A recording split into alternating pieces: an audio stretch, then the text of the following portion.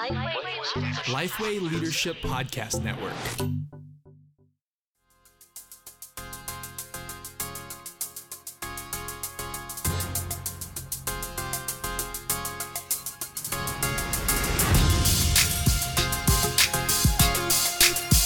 Hello, and welcome to this episode of Making Disciples with Robbie Gallaty, a resource to equip and encourage leaders to make disciples who make disciple makers.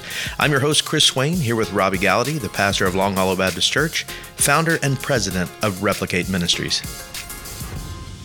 On the podcast today, nothing is more exciting than a new book release from Dr. Robbie Gallaty, right? No, I guess so. That's not true. I guess so. Whoa, the excitement is brimming over the top today. Oh, man. It's hard to get excited about your own book. Well, I'm pretty excited about my own book. You're excited about it, but I mean, one thing I have not noticed in you is a lot of self-promotion. So when we're talking about the book today, we're trying to avoid that as best we can. Oh, man. Because here's the reality. You write a book maybe every 6 months. Technically, yeah, that's technically correct. You kind of slowed down last year. Last year, you had a preaching book come out, Preaching for the Rest of Us. Great book. But this year, this book, I read it. I got to read it as you were writing it. I even got to read it before you kind of switched the chapters around and reordered it. True. And I will say, honestly, it is the most readable of all your books. Wow. And then the content. What does that say? I don't want to say it's most.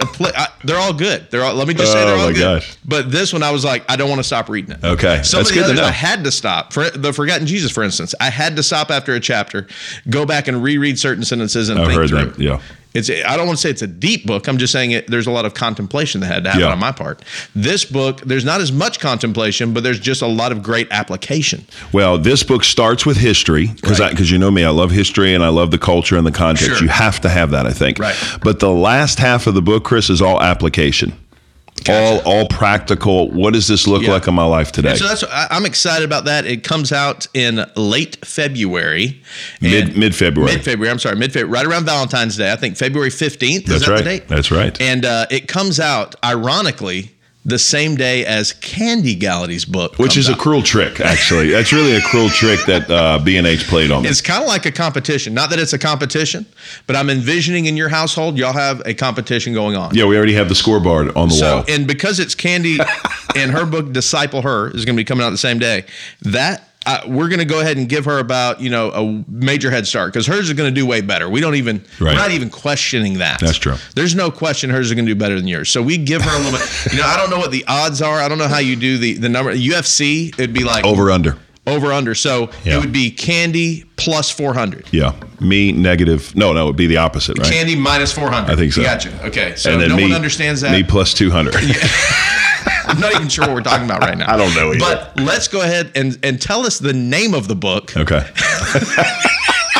Before we get into talking about what the book is about. Because I've got some questions. Oh, my gosh. These are tough questions. You pick a tough topic to write about, get ready. And for the record, I have not seen these questions. Is that true? I don't even know if I've seen them. Oh, my gosh. I'm still thinking He's about thinking of the questions on the fly. Okay, here we go. So the title of the book is called Here and Now, and the subtitle is Thriving in the Kingdom of Heaven Today. Yes. Here's the premise, and I've really been just struck by how many Christians miss this. And really, it's not even your fault if you believe this, because we all have kind of bought into this idea. Mm-hmm. If I were to say to you, where is the kingdom of heaven, Chris? Is it here and now, or is it there and then? Because you use the title of the book. I'm going to have to take the guess. Kind of a dead giveaway. Yes. But I'm going to say this. It's both. It's both. Exactly. Look at you. It's both. But I've been listening. Yeah, but here's the thing. I've read the book. It's a both. I've read the book. It is a book. Yeah, you read the book. It's a both and. Now, and here's the thing, too, about the Eastern culture. One principle that it's important for us to understand is that the Eastern culture thinks with two hands. Not with one hand like we in the Western culture. What do I mean? We like to, in the Western culture in which we live, think in bullet points and outlines and theological treatises. That's me, yes. That's you. Yeah, that's me too. But the Eastern culture, they don't think in outlines and bullet points. They think in pictures, and they're able to hold two things that are apparently in contradiction to one another or against one another, and hold that tension together simultaneously. For example, okay, did you choose God or did God choose you, Chris? Easy. One of the Easy question. It's the easiest one of all I could have come up with. Did you choose God or did God choose you? Based on what you just told me, both. It's a both and. Yeah, if you ask an American Christian, we debate these theologies, Calvinism, Arminianism, predestination, free will. And we fight for that camp the rest of our life. And we build our whole ministry on the camp. Yeah, and praise God for theology. But what I'm saying is a very Eastern way to think of it, the way Jesus' disciples would have heard it, the way Jesus would have taught it, is not an either or, it's a both and. So what you would say is, on the one hand, God chose you and God came after you. You didn't choose God. God chose you. Right. Jesus even said that. You didn't choose me. I chose you. Many are called, few are chosen. But then on the other hand, choose this day whom you're going to serve or who you're going to serve. Whoever will come to me at any point. That's something we do. So on the one hand, God chose you. On the other hand, you chose God. And so that's one example. Let me give you another example. The other example is in the here and now. The idea that the kingdom of heaven is both a present reality, but also a future place we go to and a future reality we live in. But for Jesus, that's the question. What did Jesus mean? You're going to love this. 90% of the time, Jesus talks about the kingdom of heaven. 90% of the time, he talks about a present reality or a power or a people today. So that leads me to a question that I don't understand. Okay. I don't have the answer for. I've read the book. I should understand it. Okay. It's been a few months, though, so I need some clarity. Okay. When you say heaven is here and now, and I were to say, I'm leading a discipleship group right now, some college guys. Okay. They're I don't think they're in their 20s yet. They're still in their late teens, first year of college, freshmen. Okay. And we're talking about experiencing God's kingdom today. Okay. What does that practically look like in the life of a disciple? Like, do I wake up and say, okay, I'm in the kingdom today. I'm going to live as if I'm in the kingdom today because I am in God's kingdom. Am I bringing the kingdom? Am I experiencing kingdom living? What is that? We're using that term, but what does that really mean? How does that practically play out in our life? Okay, so we don't understand. This is a great question, and the people asking this in your group are probably influenced just like everyone else is influenced. So we don't understand this because we live in a democracy, not a monarchy. Okay, and here's the difference. If we were to live in England, we would live in a sense, a kingdom of England run by a queen. Yeah. Okay, or a king, if you imagine this back then, a queen or a king who leads. Okay, the people who live in that environment, in that country, are called what? It's a word we don't use very often. It starts with an S. They are called not servants. No, and we have in the studio Mr. Andrew Finney joining us today. Mr. Andrew Finney may know. He is replacing Dylan Young, who's out on. We need an answer. Out on an adventure. That's correct. Do you have an answer? What are people called in England? In a kingdom, starts with an S. Subject. Oh, I was going to say it, but I felt like I might be wrong. His first time here, second time here, and he 100%. Gets it 100% He's so far. Never missed a question yet. Okay, so here's the deal. They're called subjects, okay? Yes. Now, we don't use that word, and we don't understand that word. That means this. You are, yes, born into the kingdom, and you have all the rights and the privileges of the kingdom, but at the same time, you willingly subject yourself to the rule and the reign of the kingdom. Gotcha. If the queen says these are the parameters to which you live by, you're going to live a blessed life in the kingdom. Now, you have the option to live outside of the bounds of the kingdom. You have the option to reject the kingdom. You have an option to live like you want. Now, you can do that. You'll still be a citizen of the kingdom, but you're going to experience punishment, and you're going to experience difficulty, and you're going to experience trial and tribulation. So, Jesus, in a very similar way, set up a kingdom. He inaugurated the kingdom, which I talk about in the book, when he came. Remember, John the Baptist, or Jesus says, the kingdom breaks in by force or forcefully. That's a very difficult passage, but a misunderstood passage, and I talk about it in the book. He's not talking about we have to grab it by force and overcome people by submission, by salvation. It's not what he's talking about. What Jesus is talking about there is that the kingdom is breaking in now, and he's making a connection to an Old Testament passage because he's here. So the kingdom inaugurated at his coming.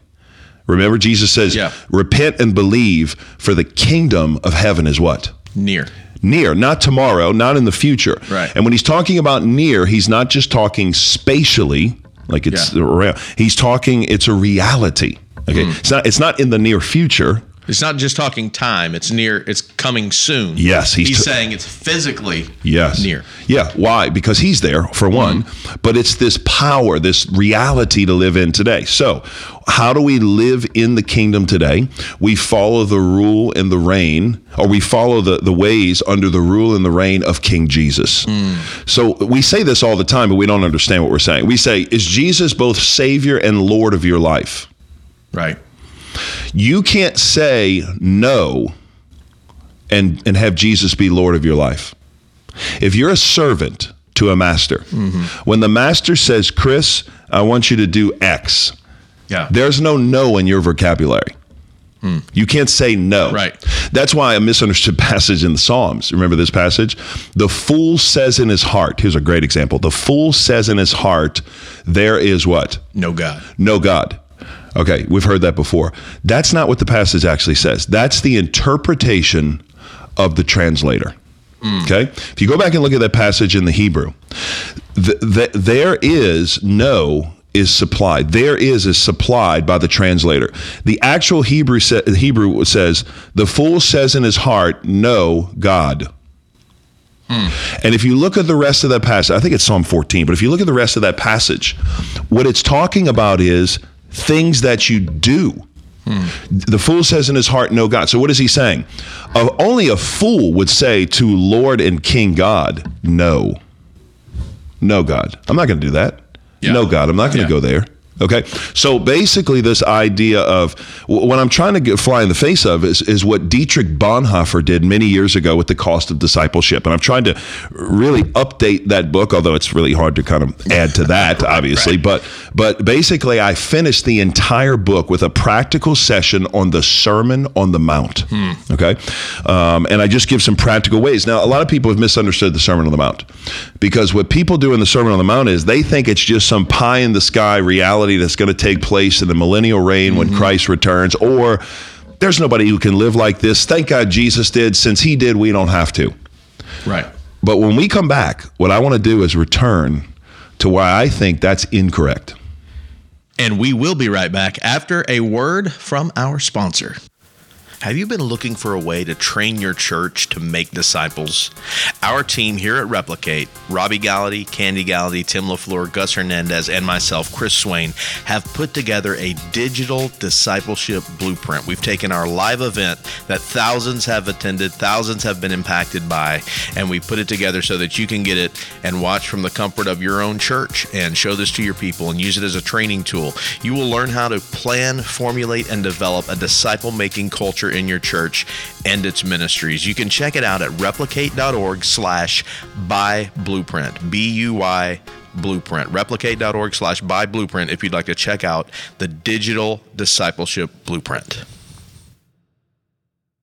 And we're back with Pastor Robbie Gallaty. You've been talking about the practical implications of living in the kingdom of today. So yes. I asked the question, what does it really mean, though? We say we're living in the kingdom. We're experiencing kingdom living.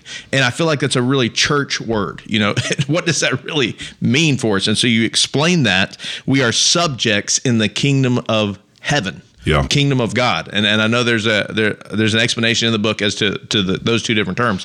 But you were walking through, and we left off on you talking about the Beatitudes and how those impact what our life looks like living in the kingdom. Yeah, and let me make one point of clarification. Kingdom of heaven and kingdom of God are synonymous. There's been a lot of ink wasted, in my opinion, on trying to explain when Jesus says kingdom of heaven, he means this, and when he says kingdom of God, he means this. That's not what I think is happening.